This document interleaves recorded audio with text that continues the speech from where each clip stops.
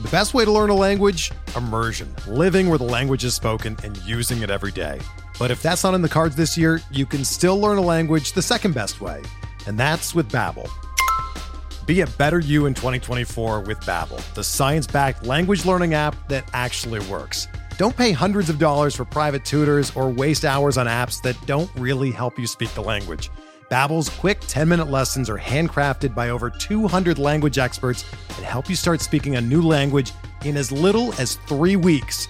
Babbel's designed by real people for real conversations, and their tips and tools are approachable, accessible, rooted in real-life situations, and delivered with conversation-based teaching, so you're ready to practice what you've learned in the real world. Here's a special limited-time deal for our listeners. Right now, get up to 60% off your Babbel subscription at babbel.com/Blue Wire. That's 60% off at babbel.com/Blue Wire, spelled BABBEL.com/Blue Wire. Rules and restrictions apply. Welcome to the RotoWire Fantasy Baseball Podcast, brought to you by WynnBET. I'm your host, James Anderson, and we are fortunate enough to be joined this week by Phil Dussault, who obviously won the NFBC main event overall last year, won most of his leagues, had probably the best fantasy baseball season of all time. Phil, how you doing? I'm good. How are you, James? Doing great. As you know, we've been dealing with some technical difficulties here. Hopefully this time works out, but really appreciate you sticking around. My first question: are you getting tired of everyone kissing your ass all the time on Twitter and in podcasts? It hasn't been too bad. It's been nice to get all these opportunities to get on nice podcasts, and they're probably podcasts I wouldn't be on if I hadn't had this kind of success.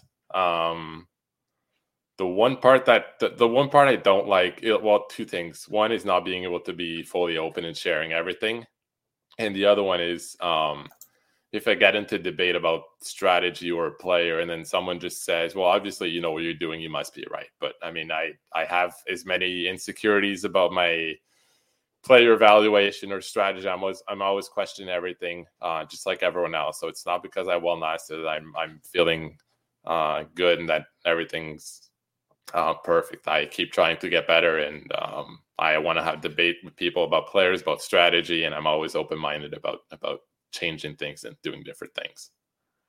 So just one thing that I've sort of realized over the years from being kind of on Twitter and like following a lot of people and seeing people, tweet out their opinions and stuff like that is sometimes I wonder if being on Twitter actually makes me better, maybe makes me worse. Do you have any sort of opinion on that in terms of just if someone's looking to really up their game, is it generally a good thing to be out there and be a part of the discourse?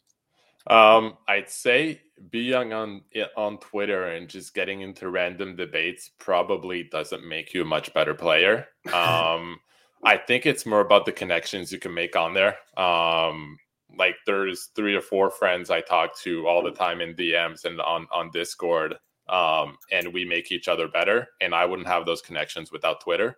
But just debating with random people on Twitter probably isn't very productive and it's probably more likely to affect your mood and make you angry than it is to make you a better fantasy baseball player. Yeah, I mean, I think that makes sense. Now you've probably made so many connections over the past year or so, right? Like, I mean, how many, how large has your circle grown since that awesome season? The people I talk to all the time are still like 3 or 4 of them. With Toby, with Steve Weimer, and Rob DiPietro, who has the Pull Hitter podcast. And then there's a bunch of other people. Like just doing the RotoWire podcast last year with Jeff Erickson was like a dream come true for me. And then doing this here with you, doing the CBS podcast, talking frequently with Vlad. Like all the names I heard about when I started playing 5 years ago, the people I looked up to, now those people are reaching out to me. That's really cool. So I'm kind of a pessimist, or maybe just not that much of an optimist, but I kind of like thinking about stuff like, what's the worst version of this and that type of thing. A lot of people probably look up to you and really trust everything you have to say, but what's the worst piece of analysis or advice you've seen a prominent analyst dish out so far this offseason? Let me think. The thing about, I guess I've heard a lot of people say, I'm not paying up second round price for closers. That's crazy. But it's all relative. Like, paying second round for Liam Hendriks isn't bad when in the 10th round the relievers are getting don't even have a job or are most likely to lose the job within like a month. So it's all relative. Like, second round closers, sure, it seems early compared to what we're used to, but you have to get closers at some point. So you just have to compare that. And it's the same thing with catchers. People don't want to pay up for Sal Perez. I can't tell you whether or not it's a good idea without knowing where the other catchers are going. So it's all, I mean, we've seen it in football for the past 15 years where quarterbacks are in the most points. And now people stop drafting them because they know it's all about replacement value. So it is there. People understand in baseball, but I still hear analysts talking about, you can't pay second round for closers or third round for catchers. But it's all about comparing where the other players that position are being drafted. Man, you probably just put a ton of people on blast just with that one. Because I mean, you hear that. Like, I see that all the time. I see that almost daily. Like, anytime anyone tweets a draft board, someone's complaining about where the top closers are going, where the top catchers are going. If you are looking at a draft board, can you give me one player who's going inside the first 100 picks or so who you'd most harshly judge a fantasy manager for having on their team? Like, the easy ones are the injury-prone guys, like Jacob deGrom, but you always have to put that into context because the ADP we have right now is $150 draft champions, which comes with an overall, and a big percentage of that 150 goes to the overall. So if you're taking deGrom in the mid to late second round, you have potentially the number one overall player if he's healthy. So it's a risk worth taking. The one I don't like is, as weird as it's going to sound, it's Mike Trout. So he was supposed to be out 6 to 8 weeks, and he missed 4 months. We think he's healthy, but we're not sure. Even if he is healthy, he had 8 stolen bases in his last 750 plate appearances. So, and now he's coming off a calf injury. So, like, the days of Mike Trout stealing 20, 30 bases are gone. So you're paying early second round for, even if he hits 35, 40 home runs with 300 average, he's a mid to late first round. So, like, the upside, like, best case scenario, you're getting a value about 5 to 6 picks, but the downside is a guy who's hurt and doesn't play much. So, I prefer Acuna at that point, because if we're talking about high upside, if Acuna is healthy, last year he was going 1 or 2 with Tatis. So that's the upside with Acuna. The upside I don't see with Trout, even if he's healthy. That's interesting, and that's we might come back to that here in a little bit. I want to just quickly ask you about KDS, Kentucky Derby, the way that you figure out your draft order on the NFBC. Obviously, you're someone who plays it, who you're going to do a ton of drafts between now and opening day. So getting the wrong spot in the draft and one of those isn't going to make or break your season. But do you have any sort of preference in terms of where the best place to pick this year is? Right now, I think there's a pretty clear top 7 with Turner, Tatis, J-Ram, Bichette, Soto, Cole, and Burns. Vlad is there in terms of value. but just that the lack of stolen bases makes it harder to build a team around him. It sort of forces you to get stolen bases, so I expect him to drop a little bit in the main events in the next in 2 months, I guess. So I'd say that top 7 is probably my target right now. In the bottom of the first round, Ohtani's a bit of a wild card. He's got the great power, speed.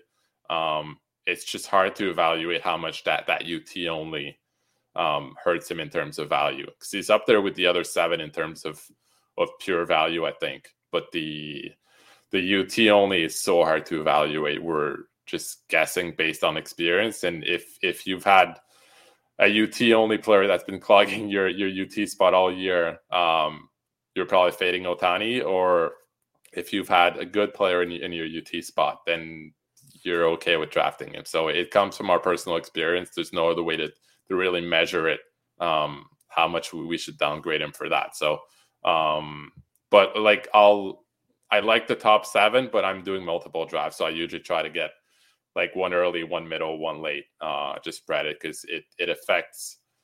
We always plan the first 2 rounds, but you try to go to 5, 6, 7 rounds, just because usually you in the 5th round, usually you won't reach a full round for someone. So if you have players that usually going, I know, late 5th, early 6th, then you probably would need a pick in that range to get the proper value out of the pick.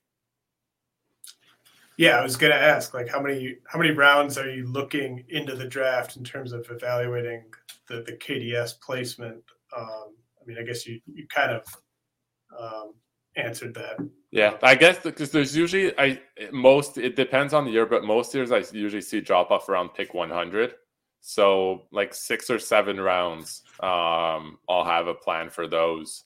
And that's usually when you by the 6th round, you need to have your stolen bases. You need to have your at least an ace or 2, and you need to have your saves, at least the way the ADP is right now. So I usually plan 6 or 7 rounds to get those 3 things, and then after that, it's easier to fill in needs. And you, once you get to pick 100 or 120 or whatever, you can reach 10, 15, 20 picks for the guy that fits your team the best. So at that point, KDS doesn't really matter whether you're picking early or late.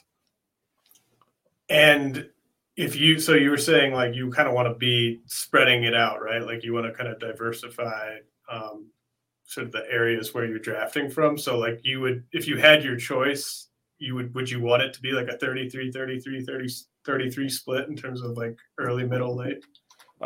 Roughly, yeah. Sometimes if I like the early picks better, like I said, a top 7, then I might be looking at like 2, 6, and if I like I don't know, Ohtani or Harper, then maybe 10 instead of 13 or 15. Or if there's years where I prefer the late picks, then I might go to like 5, 12, and 15 or something like that. But I do try to spread it around, but I just move a little bit depending on what I prefer, whether I prefer early or late. And it really varies depending on the year. Now, I'm hoping to meet you in Vegas here in a couple of months. If you're doing a high stakes draft, would you prefer to do it in person? I know everyone loves that weekend in Vegas, that last weekend in March, or would you prefer to do it online? If I'm doing just one and it's my first main event, honestly, I prefer in person for myself. I prefer in person for the experience, and I feel like I can beat anyone, so I don't mind the competition. If you're doing just one and it's your first main event, it can be easier to do it online. There's a bit of a stress in person if you're not ready. Just having the large room with other drafts and 14 other people around the table staring at you when you're getting ready to make your pick. It's definitely different, but the experience is awesome, just meeting people. So it depends on your personality and how ready you are and everything. But for me, I prefer in person. And I know we're supposed to have dinner together in Vegas from what I heard. Yeah. Todd told me to say hey. So yeah, that'll be fun. Really looking forward to that. Now, I know you've kind of teased some of your kind of process stuff before, but just kind of what I've noticed, or at least from reading the tea leaves of what you have said, is it fair to say that you largely trust per plate appearance projections for established hitters, the type of projections you can get publicly, and then do a lot of the performance projection work yourself on pitchers? My process has evolved over the last 2 years. Mainly the short season sort of forced me to start doing all my own stuff. But it is a lot different. It is a lot easier to be different from the market in pitching than it is in hitting. Like I've crunched numbers and come up with my own formulas, and everything I've done, I'm not that far apart from Steamer and from the bat. It's just harder for hitters. So all the numbers are out there. For pitchers, there's so much more things to look at that it's easier. And like I had last year, I had Kevin Gausman as my 15th starting pitcher. I have others that didn't work out. I'm just using the example that I was right about to, because it sounds better, but like no one else had that. So it's easier to be different from the market in pitching. You can look at pitch mix, you can look at velo, you can look at arm angle, so many different things that can make you different from the masses. Yeah, I mean that makes sense, and even just sort of like sample size, like you don't need multiple seasons of a pitcher, right? Like doing the exact same thing before you could buy into what they're doing to some extent. Yeah, exactly. Like for pitchers, sometimes 20 or 30 innings is enough to see that he's made a change. Most of the time it sticks, sometimes it doesn't, but for hitters you can have 600 plate appearances and you can say, well, he got lucky. Again, that's one way to get an edge as well, to not buy into bad results for a hitter, but it's harder to do that for a hitter than for a pitcher. So I've been vocal this offseason about there being too much noise in general in terms of the AAA hitting production last year. It was just such a weird environment where you were seeing lots of the top prospects just performed better at AAA relative to league average than they did at AA, which you don't usually see. And so, I think I don't want to dismiss projections entirely, but like I think it's dangerous to rely too much on projection systems for seeing how hitters who reached AAA last year might fare in the majors this year. What's your process for projecting prospects who have either no sample in the majors or a very small sample in the majors? I've listened to a few of your podcasts and I've never heard you mention that. So when I saw the question, I looked into it because I've been relying on Steamer for young players. But then I saw your question. I'm like, I'll look into it. James is a smart guy. I want to see if this makes sense. So I looked back from 2012 to 2019. I looked at hitters with at least 50 plate appearances in both AAA and the majors in the same year. And then the WRC plus in MLB was 74% of what it was in AAA. So someone who had a 125 WRC plus in AAA had an average of 93 WRC plus in the majors. And most years, it was actually really consistent, like between 72% and 76%, I think, in 7 of those 8 years. So it was like a consistent number. The sample is large enough to make a judgment off of that. In 2021, that number was 67% instead of 74%. So that young guy who had a 125 WRC plus in AAA, we expected a 93, but he actually had an 84 WRC plus in the majors last year. So that what you said just totally makes sense. And I've said this before. I said I do podcasts to learn from people and make changes and improve my formulas. And when I tested that and I fixed my formulas, I've been relying on Steamer for young players. But what that basically tells me that AAA numbers last year are overvalued. So I had to downgrade a couple players because of that. And I know, like, it's not the way I did it isn't an exact science, but it does tell me that the gap between AAA and the majors was larger last year than it had been in the past at least 7 or 8 years. Yeah. Nice. I helped the robot. That'll be my claim to fame this year if nothing goes right in my leagues. Why do you think that is? Like I was trying to figure out why, because I did the same thing for pitchers that didn't get the same results. So my sort of conclusion was that like for AAA pitchers, I guess like all pitchers, they didn't pitch in 2020. They limited innings last year. So the pitchers that would normally pitch, 120 innings in AAA, they limited to 90 innings. And the extra 30 went to a guy that was normally in AA, and that moved up to AAA. So the pitching was weaker as a whole. So the hitting numbers were better than they would be in a normal year. I don't know if that makes sense or if you had another theory for it. Yeah, well, I mean, the easiest way to sort of say it is the gap. I think the gap between AAA pitching and big league pitching was larger last year than it has been. Okay. Trying to dissect like all the different reasons why that was, I feel like there's just a ton of reasons that all kind of came together at the same time. But for instance, I mean, I think a ton of the pitchers who are at AAA just didn't have anywhere near like your average big leaguers amount of stuff from a velocity standpoint, just from a quality of the breaking ball standpoint. Whereas I think, like, and what I was saying, like the reason that it kind of jumped out to me was I would just notice I'd be evaluating a bunch of different hitting prospects who had played at AA and at AAA last year. And just so many of them, well over 50%, it just, anecdotally, it seemed so many of them were better at AAA than they were at AA. And then I kind of went and looked at like, where are all the best pitching prospects pitching last year? Most of the best pitching prospects didn't make it to AAA at all, but a lot of them were hanging out at AA for a good chunk of the year. So okay. I do think there was like a bit of a drop off just from a stuff standpoint of the pitching at AAA versus the pitching at AA.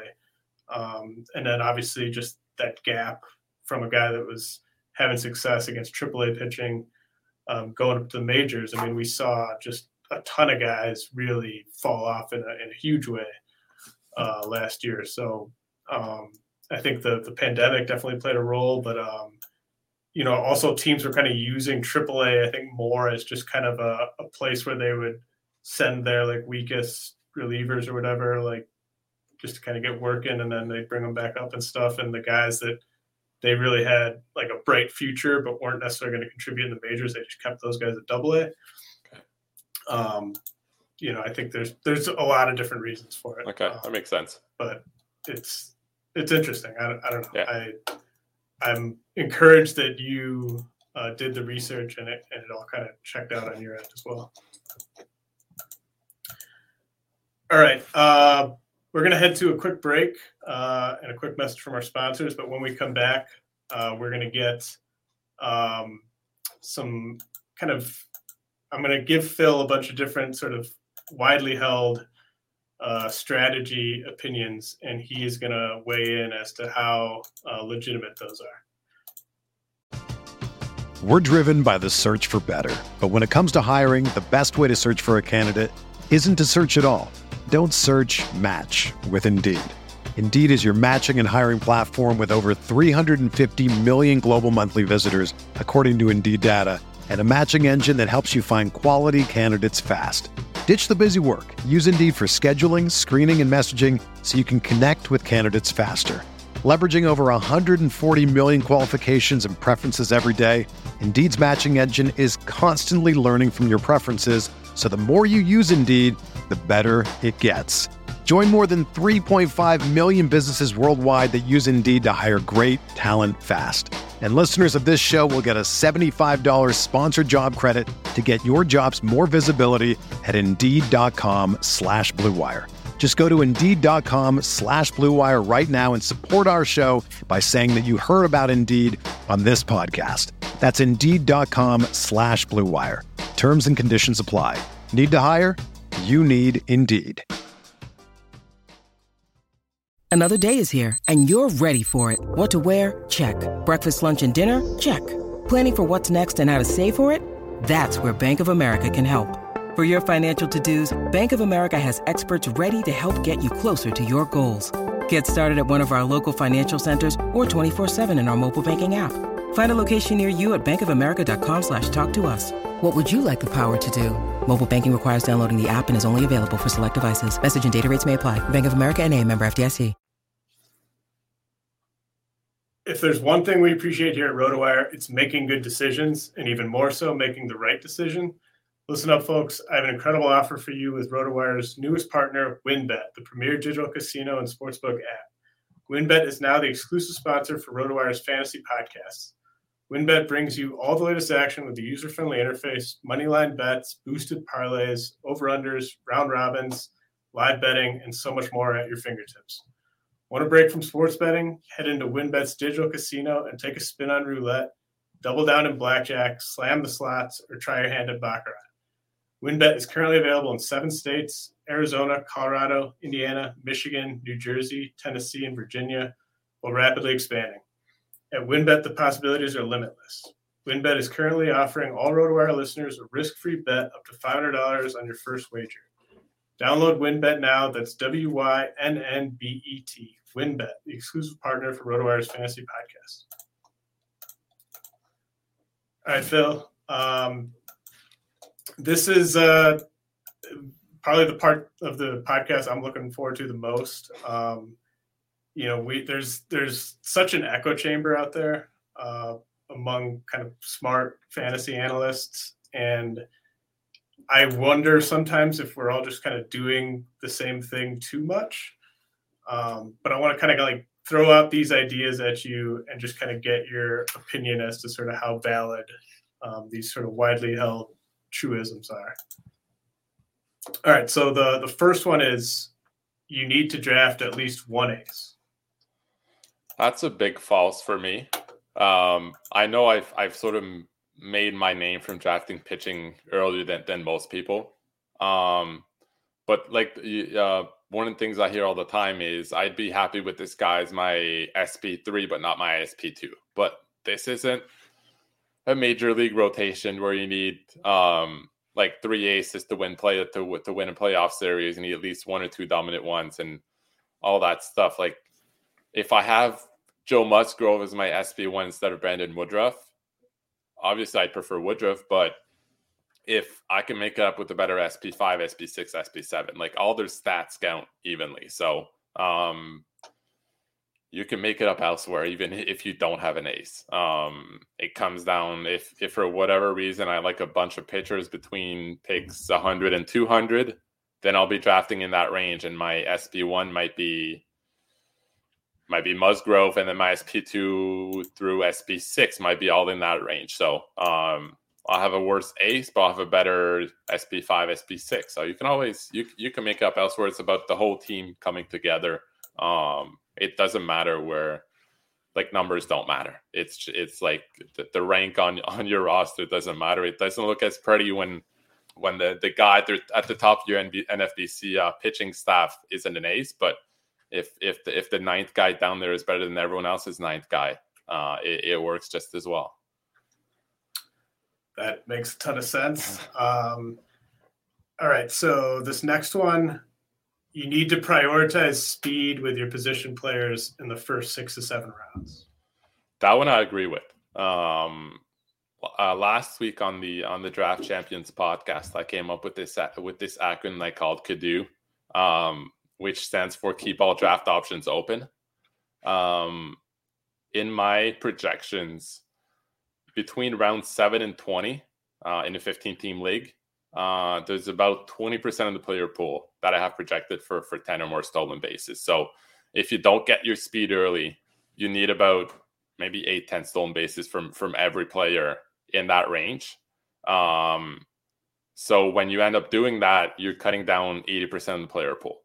And that's just not something you want to do, because if someone slips by 2 rounds that you normally like, but you just can't draft them because he doesn't have speed, then you're losing value there. So it's hard to find speed late. You can find it, but if you get speed early, then you keep your draft options open for the middle rounds. And I think that's where you can win your draft. And sometimes just the draft has gifts for you, and you have to be in a position to take advantage of them.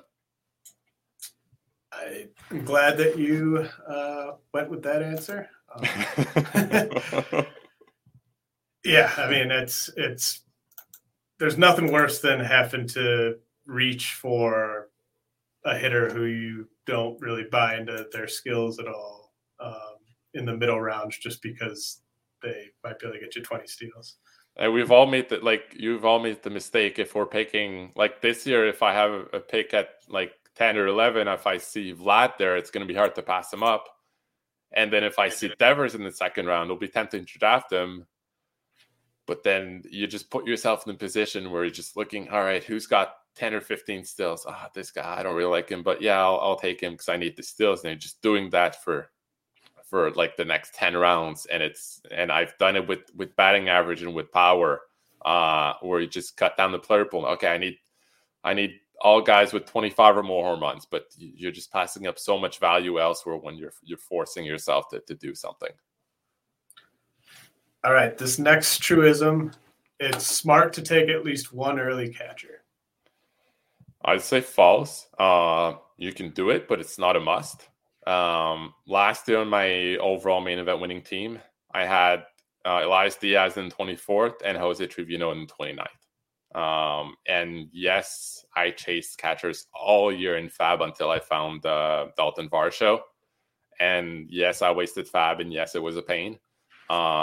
But the rest of my team was so good that it was fine. So, and I guess one of the reasons my team was good is because I took other positions early. So if I'd taken catcher in the 8th, I might have missed out on a player that turned out to help my team. So I try to, like, positions don't matter that much, especially catcher. You can find catchers late. You can find catchers in Fab. If the value's there early, I've taken JTR in the 3rd when the value was there. But it's not a must. You just play the draft. I'm more worried about the balance in categories than specific positions. So what's your sort of reaction? I mean, obviously you're right. Everything you said is on point. But what's your, when you do the sort of auction calculator on Fangraphs and you use like Steam or whatever, it's going to spit out that, Sal Perez is worth like a late first round pick basically by auction dollars.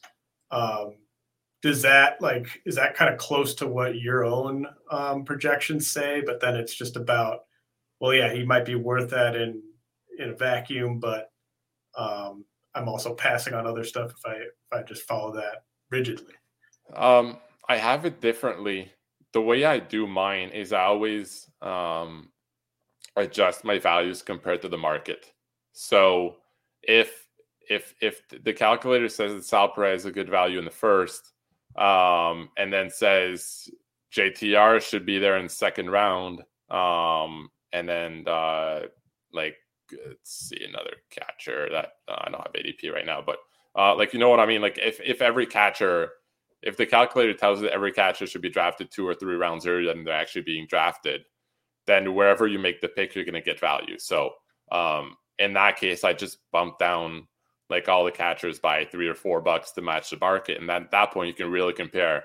Okay, I have Sal about where he goes in the late 3rd, but then I have, Christian Vasquez around earlier than where he's actually going. So the real value is there with Vasquez. It's not there with Perez. So I think it's just all about balancing with ADP. What you want to do is at the end of the draft, look back and say, I got the best value out of my team where the players were going in that draft.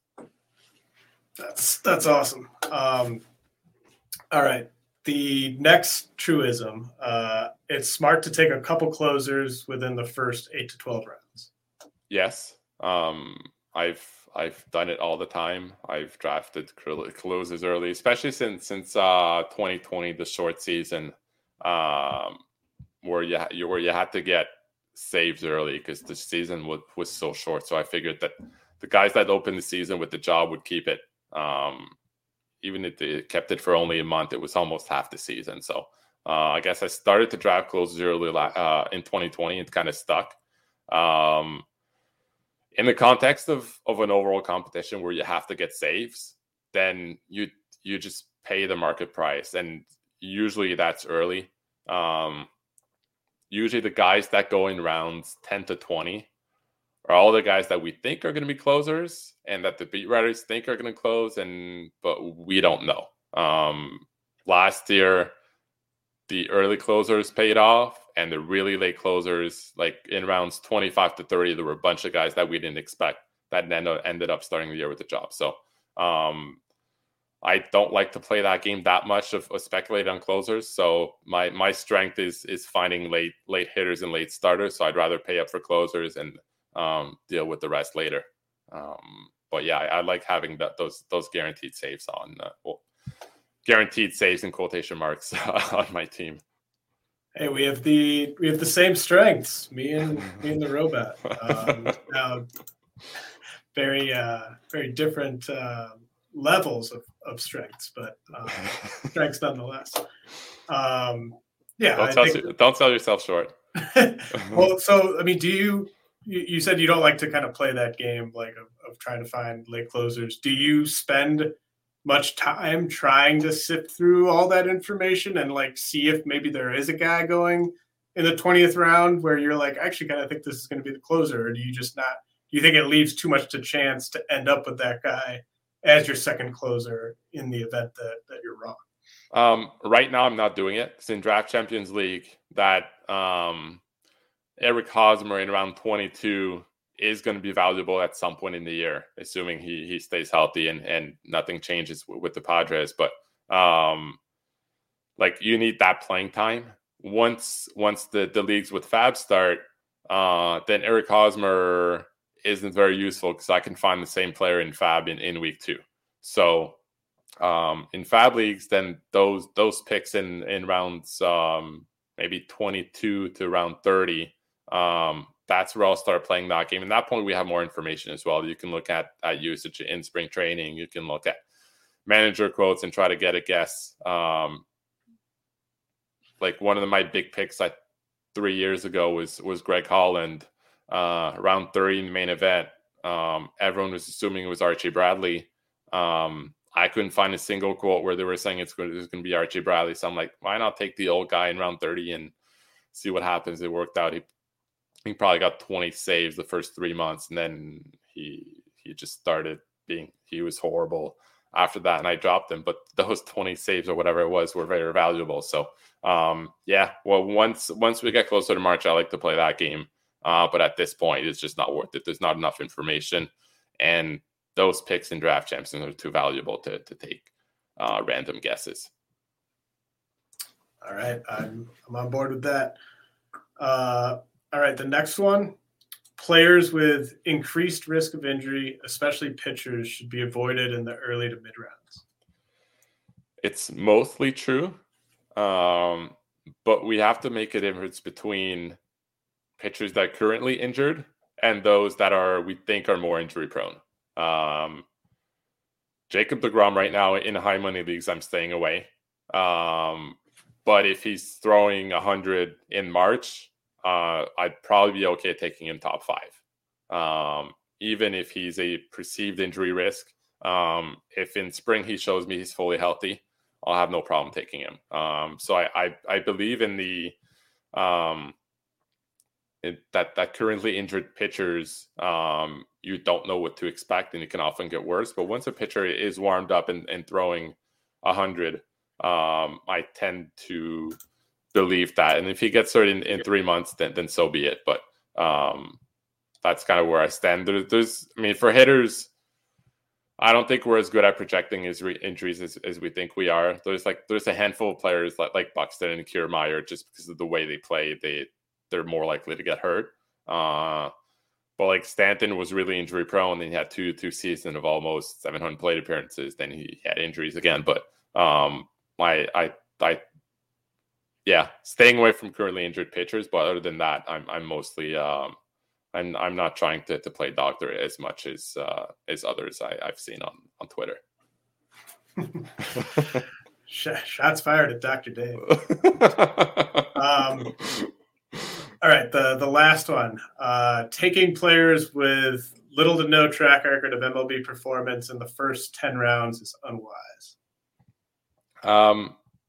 Mostly true, especially in 15-team leagues where replacement value is so much lower. They're just high variance players. So if you have too many of those in 15-team league, you can then end up with say 3 of them ending up in AAA within 2 months, and you have three spots to fill with such low replacement value. And in 12-team league, where you can players with regular bats on Fab, there's just a ton of them available. I'd be more likely to take chances like that. Can you remember ever taking let's say in the past 2 or 3 years, ever taking a top prospect in the first 150 picks or so? No. Honestly, this is the first I've kind of done it. Not in my high money leagues, but it's the first I've really considered it, and that was before I adjusted my projections based on your question earlier. So I probably won't do it this year either. But no, I've never.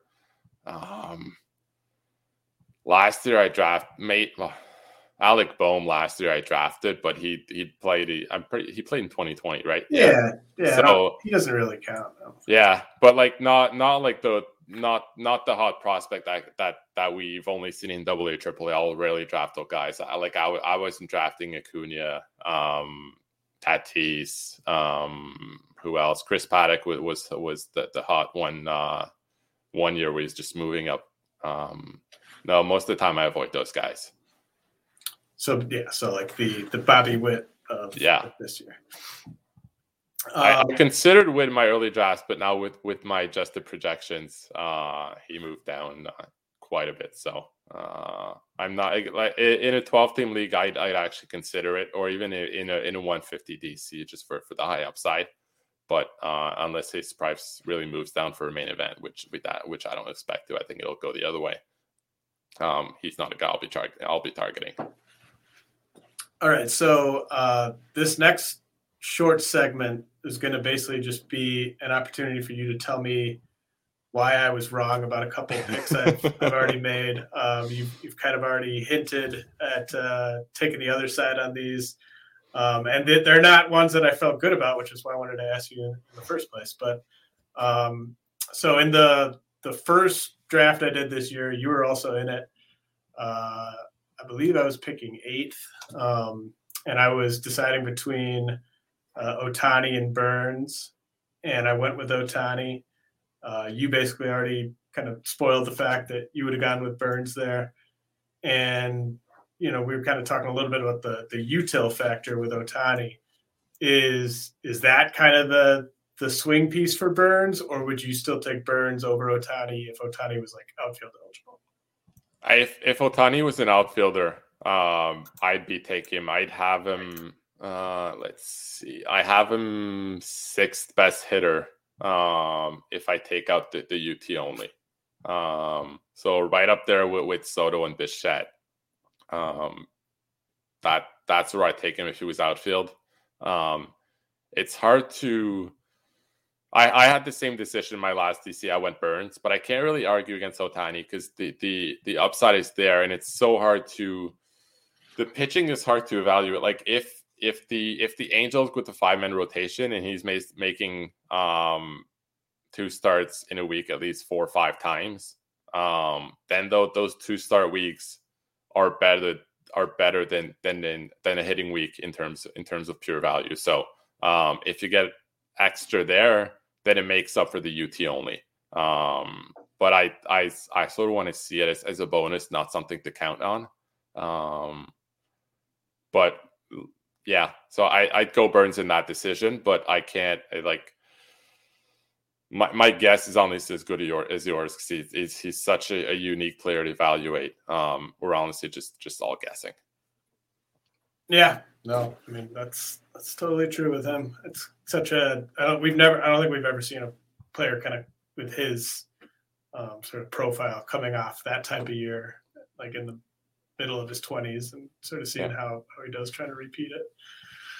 And then this last one, so it was the last $400 DC I did. I started off with Max Scherzer and a couple other hitters I wanted, like Albies and Machado were gone, and I was deciding between Mike Trout and Starling Marte as my first hitter following an ace in round one. I went with Mike Trout. I'm guessing you're going to tell me I should have gone with Starling Marte. I actually don't like either one.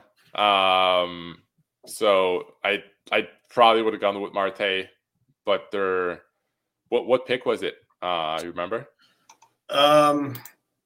It was like early 20s. Okay. So it was middle second. It wasn't early second. Okay, that's not as big. So he's been going early second. So I guess middle second isn't. There's middle second. There's some room for upside. I'm sort of staying away from both just because both are. I don't like the I like to count at least more than 600 plate appearances for my second round pick. Marte always seems to have some kind of injury. He'll play, but you can't count on 650 or 700 plate appearances from him. The guys that you wanted that didn't make it are the guys I'd be much more likely to target in that range. But sometimes you get left with decisions you don't like to make. Should I have taken like Whit Merrifield or Cedric Mullins there? Because it was pretty bad. Maybe I should have gone with another pitcher there. But I think the pitchers I wanted were gone too. It might be. There's like a gap there. Like after, I guess, Robert, Machado, Devers, Albies, and even I guess Freddie Freeman. There seems to be pretty big drop off between those guys and like the Whit Merrifield and the Mullins. And that at that spot I probably would have gone with another pitcher, even though I usually like to get one of each in the first two rounds when it works out that way.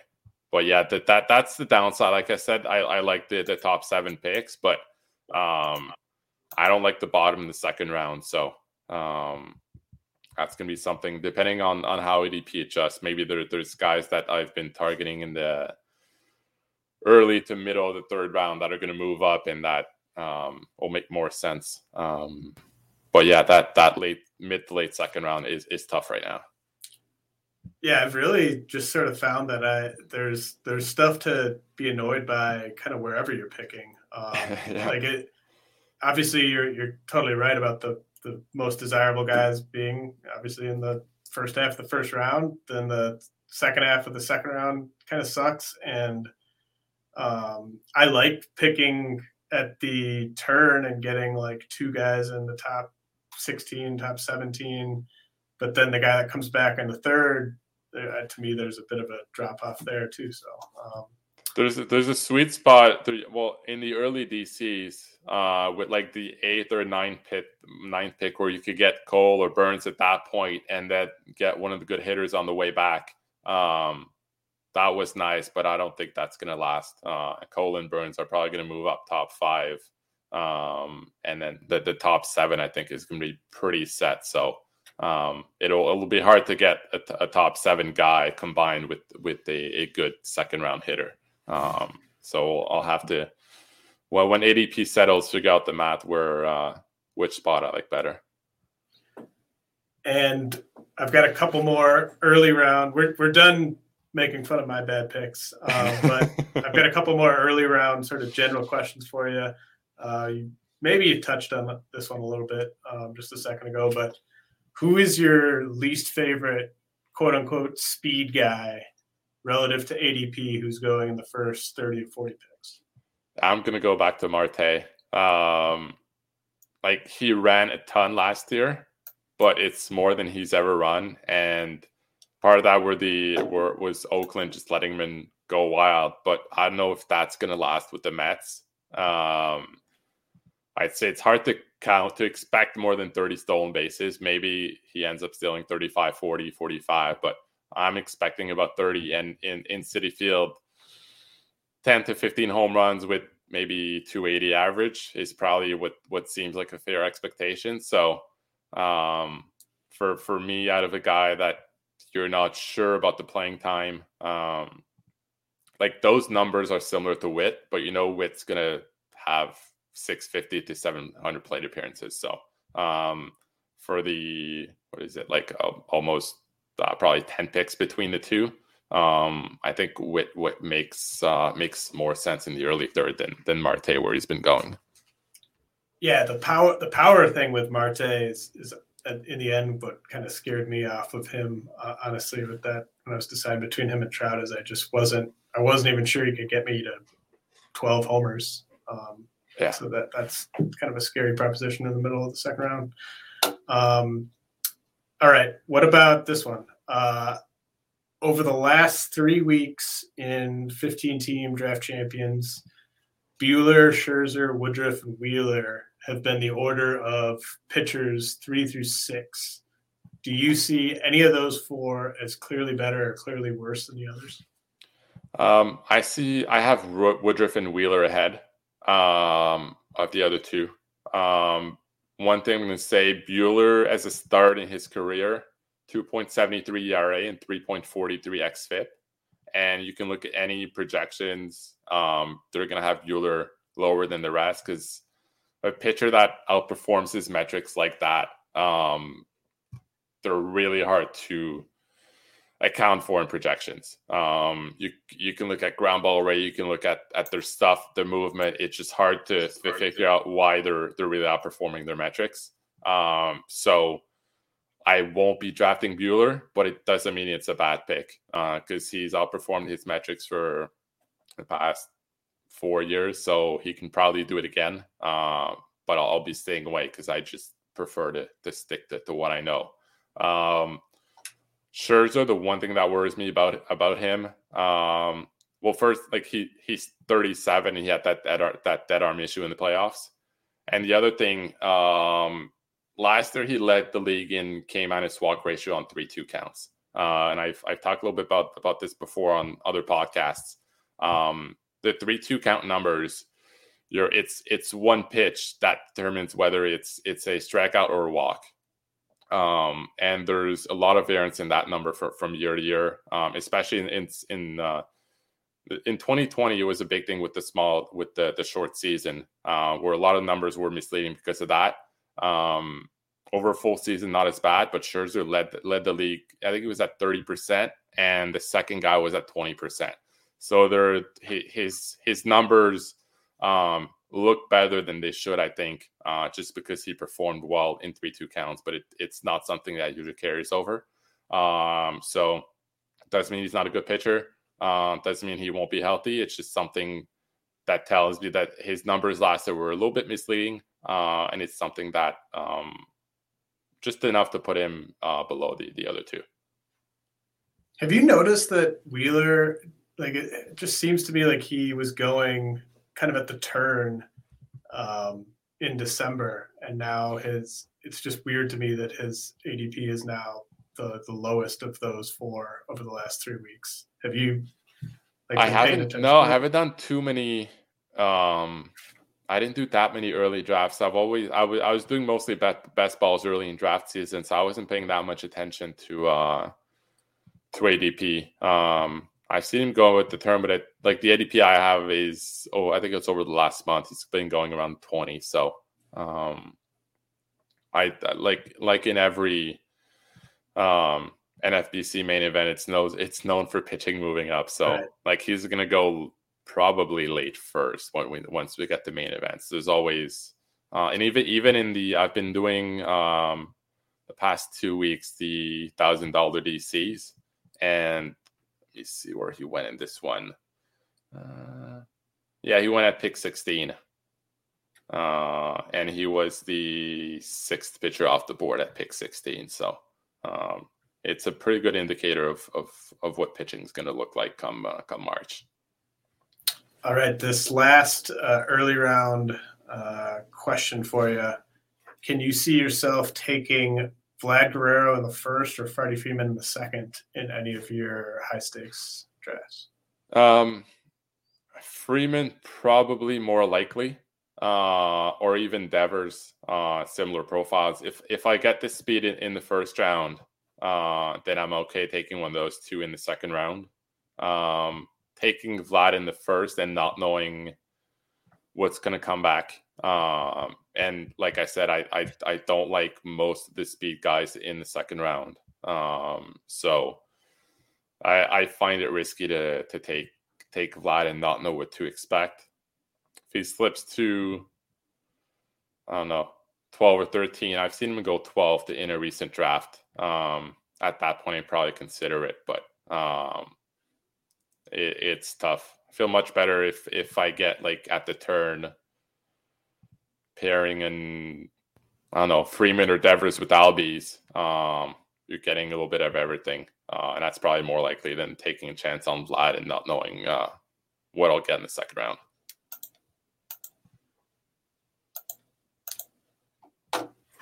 All right. I want to close things out asking about this draft champions I alluded to that you and I were both in December.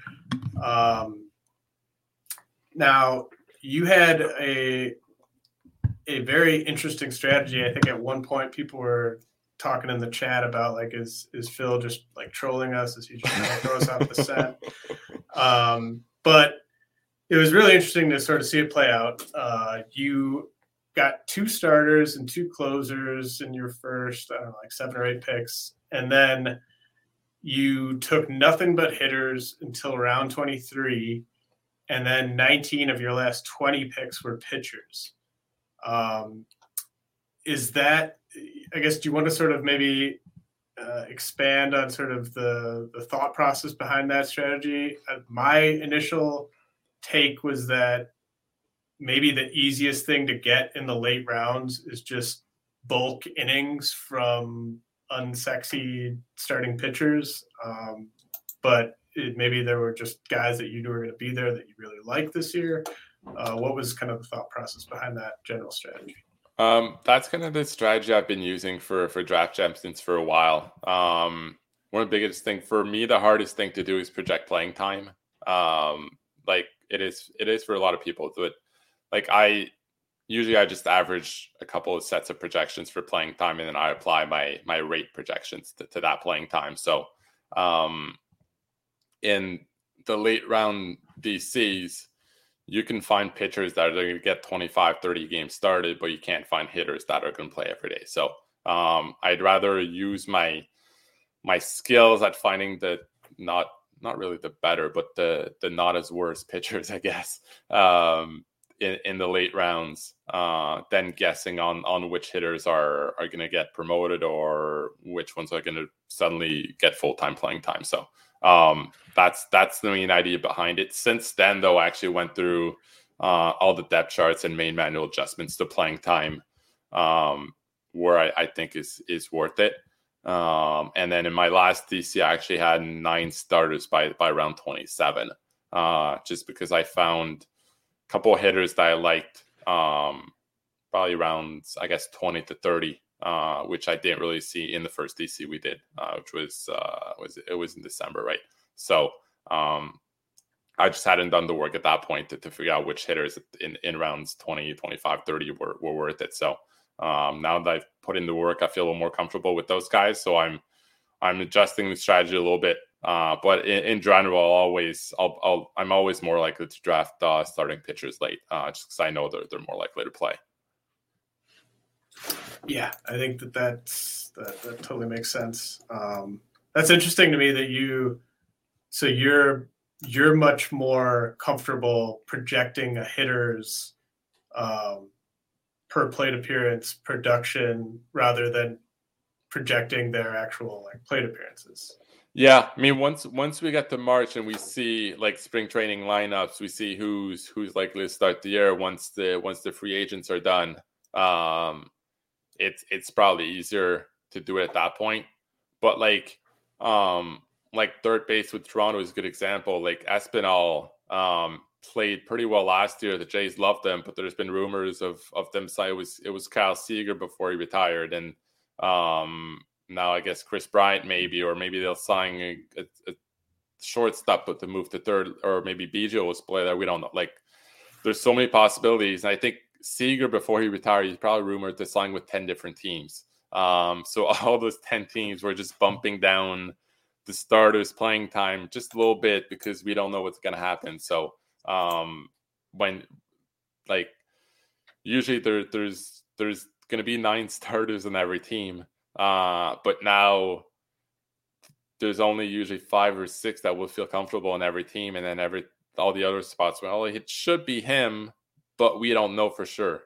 Like the Phillies have like one outfielder right now with Harper, and he might play some DH. So we know they're going to sign some guys. If they don't, then other guys are going to get the playing time. But for now, it's just so hard to guess with so many free agents that are unsigned how it's going to end up. So in March, that's going to change. But for now, yeah, it's definitely easier to project skills for me than playing time. So the last question I was going to ask you is about the 2 prospects you took in this DC. But now I'm wondering if these guys are even still targets for you in that range, based on what we were talking about earlier. You basically were taking mostly just kind of old, boring guys in the middle to late rounds, and then you mixed in Adley Rutschman and O'Neill Cruz. And I was hoping that you could talk those guys up and pump up their ADP a little bit. But are those guys that maybe you've cooled on a little bit since that draft? Yeah, since I did that adjustment, thanks to you, both those guys moved down. I think Cruz probably moved down 20 spots in my rankings. So in my official rankings, but like even before then, if I was doing $1,000 DC and Cruz was up there, I'd always take the safer guy. But in the 150 we did where like I was like some people were thinking I was trolling everyone making random picks. I wasn't. But I was playing like a 150 DC where trying to go for the overall, shoot for the upside, and I saw those 2 guys. Pretty sure I got them after ADP. And I think the odds are low, but there's a chance that Cruz is the starting shortstop and gets 550, 600 plate appearances, and that I doubt he can reach his steamer projection of, I think it's 281 batting average or something like that, but it's within maybe 90th percentile, maybe you can get there. So I was just shooting for upside mixed in with my regular boring old guys. That DC was that was one of Mike the Mouth's fast DCs. Is that the greatest honor of your offseason, to be invited to Mike the Mouth's fast DC? Especially since it was marketed as was it Champions of Champions draft or something like that. So we won't give Mike too much credit, but it was cool to do that draft. It's too kind of you to say that. Mike's friend of the show. Well, Phil, I really enjoyed this. I am crossing my fingers that the audio is okay. Do you want to let people know where they can follow you on Twitter? And I don't know if you want to pump up any of the future tour dates of your media tour, but anything you want to say to the listeners here? Yeah, you can find me on Twitter at PhilDusso27. And then next week, the next stop in the podcast tour is the Launch and Go podcast with Rob Silver and Jeff Zimmerman and Van Lee. So that should be a fun one. It's a podcast I've listened to for the past 2-3 years, pretty much every week. So I'm looking forward to talking to those guys, and it'll be interesting. Awesome. Yeah, that's a great pod for sure. I'll be sure to check that out. Now that I'm done with this interview, I can go back and listen to all the other podcasts. But Phil, really appreciate you taking the time. This has been the RotoWire Fantasy Baseball podcast brought to you by WynnBET. I'll be back next week talking with Clay Link about my updated top 400 prospect ranks. Everyone is talking about magnesium. It's all you hear about. But why? What do we know about magnesium? Well, magnesium is the number one mineral that 75% of Americans are deficient in. If you are a woman over 35, magnesium will help you rediscover balance, energy, and vitality. Magnesium supports more than 300 enzymatic reactions in your body, including those involved in hormonal balance. From functional medicine doctors to mental well-being and female hormone experts, we all know that magnesium is the one mineral to improve all aspects of well-being and health. But which one? Magnesium Breakthrough from Bioptimizers, the trusted choice recommended by leading experts with 7 best-absorbed forms of magnesium to ensure your body receives the support it needs for overall well-being. Go to bioptimizers.com/balance today and use code BALANCE10 for 10% off. Support your journey to wellness at bioptimizers.com/balance. Magnesium Breakthrough from Bioptimizers, your foundation to optimal health and vitality.